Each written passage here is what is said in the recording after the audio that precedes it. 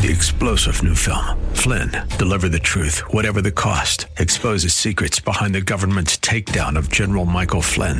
Flynn knew what the intel world had been up to. He ordered the first audit of the use of contractors. This set off alarm bells. He told the truth. He was the most dangerous person for Donald Trump to hire. They had to get rid of Flynn.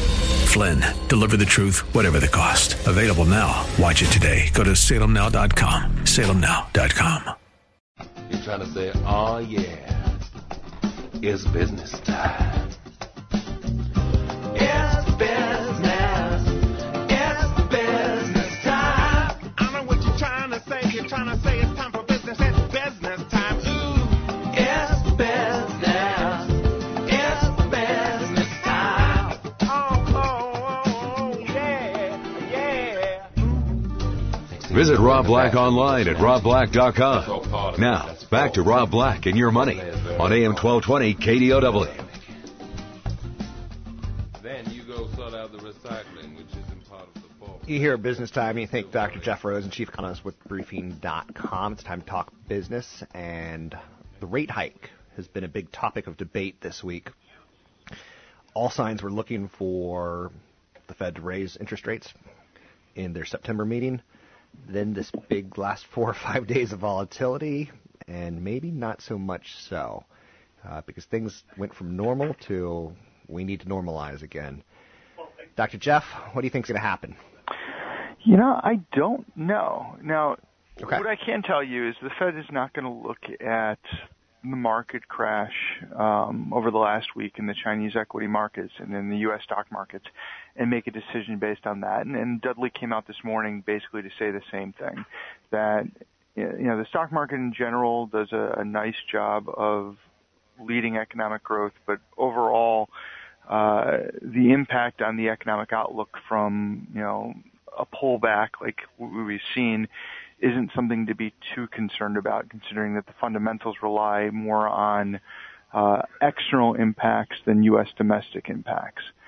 That said, what's going on in China could have a potential change in how the Fed responds with interest rate hikes. And by that, we look more closely at the rate of what the yuan is valued against the dollar. The Fed is mandated to target inflation and unemployment. And one of their criteria was that the inflation growth rate over the medium term was going to return to the Fed's target level of 2%. Well, right now, headline is running well below that, namely because of the crash in commodity prices. But core is also running only at 1.3% year over year, and it's been kind of flat right around that level for quite some time, and we haven't seen any upward pressure on that. Now, when the Chinese devalued the yuan, making U.S. dollar stronger, what it does is it lowers import prices, which we would say is reducing or adding deflationary pressures to U.S. buyers. So if you're buying consumer goods and we know there's competition and prices are dropping to match the competition because the underlying support price that the company is paying has gone down because the cost of the yuan is lower, then we have a deflationary problem. Now, if the Fed's trying to get to 2% inflation and you have inflation now looking like it's going to tick lower, that makes the Fed a little bit more uneasy at raising rates.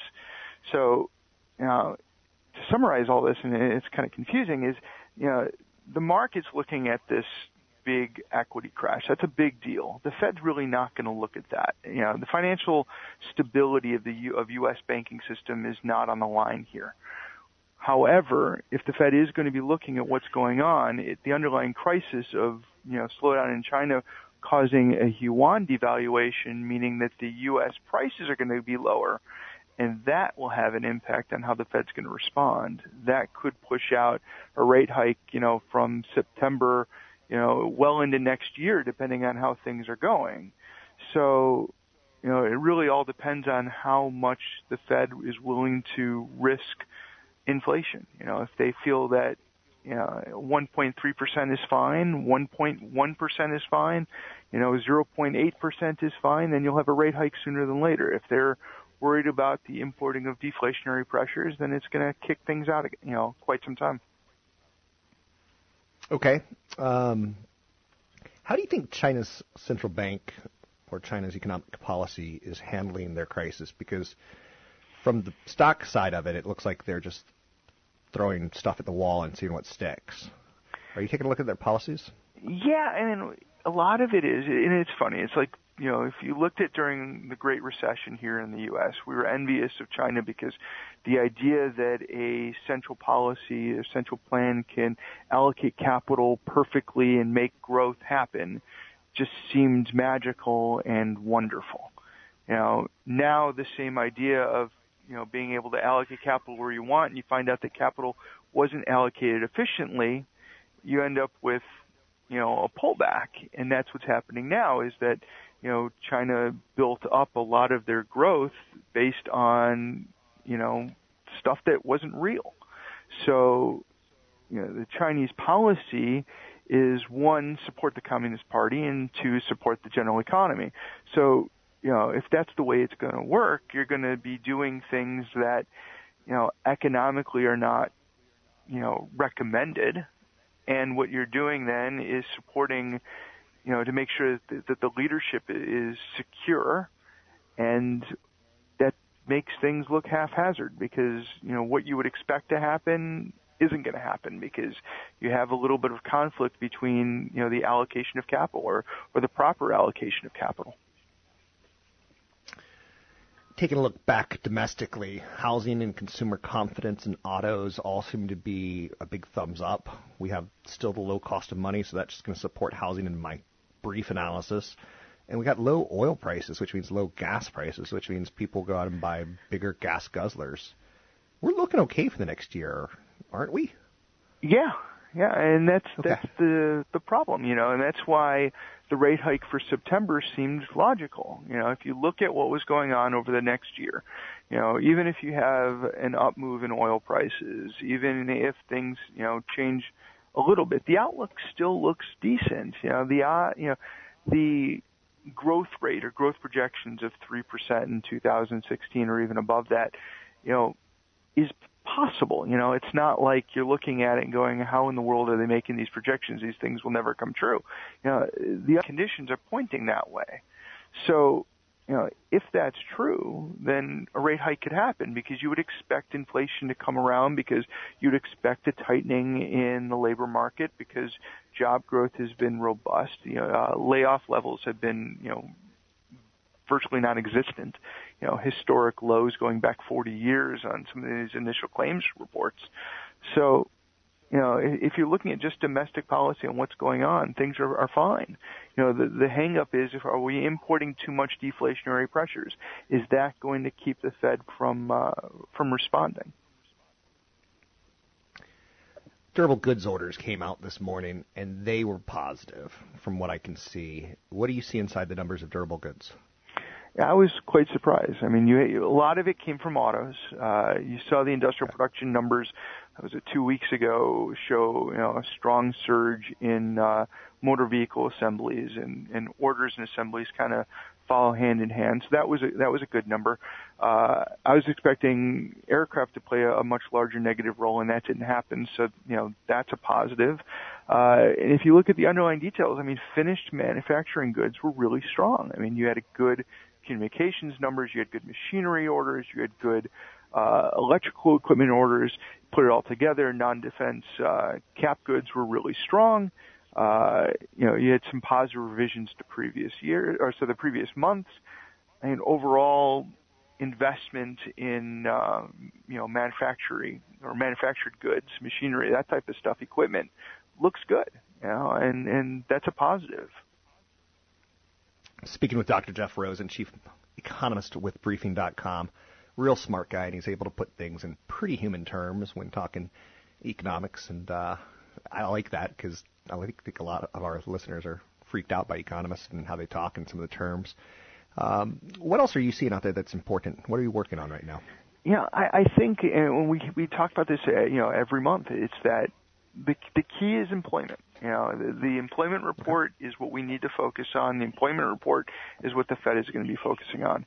If we see an August employment report that comes out, the first week of September, that shows really strong payroll growth, which would, go in line with, these layoff levels that are, really, really low, and you have a nice gain in wages, that would mean that you have some demand pull, inflationary pressures. That's good. That would spark the Fed to say, you know what, let's not worry too much about what's going on overseas. Yes, the dollar's strong. Yes, we're importing some deflationary pressures, but domestically we're going well. We're going to head that direction.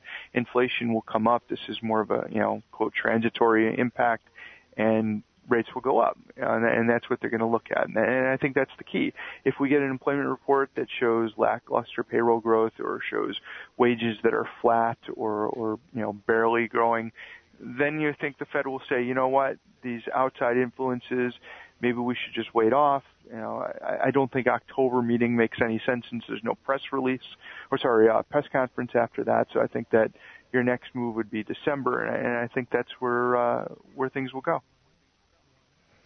In a very, very short answer, because we have less than a minute, home ownership in the United States is plummeting in the last 5 years.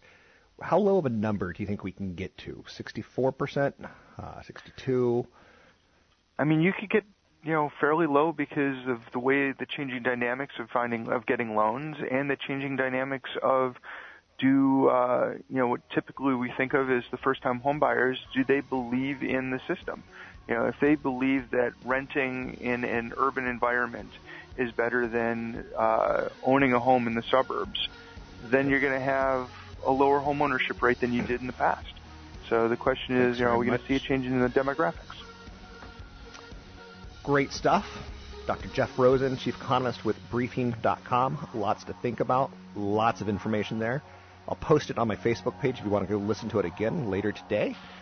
My Facebook page is I Hate Rob Black, or Cron for Rob Black. It's also going to be on my Twitter. You can find that at Rob Black Show.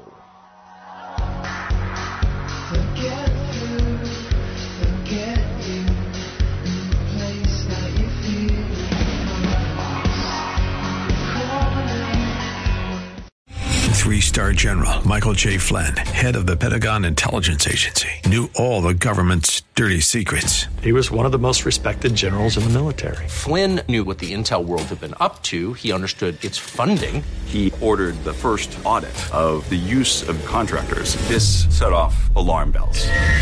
The explosive new documentary, Flynn, Deliver the Truth, Whatever the Cost, uncovers the facts behind this scandal. Flynn told the truth. He was the most dangerous person for Donald Trump to hire. I find out the worst enemy that I'm going to face in my life is right here in America. They took my assessment and they wanted me to change it. And I was like, I'm not changing it. They had to get rid of Flynn. With in-depth interviews, archival footage, and never-before-seen personal records of the man behind the headlines. I just felt like I was drowning. Flynn, Deliver the Truth, Whatever the Cost. Available now. Watch it today. Go to salemnow.com. salemnow.com.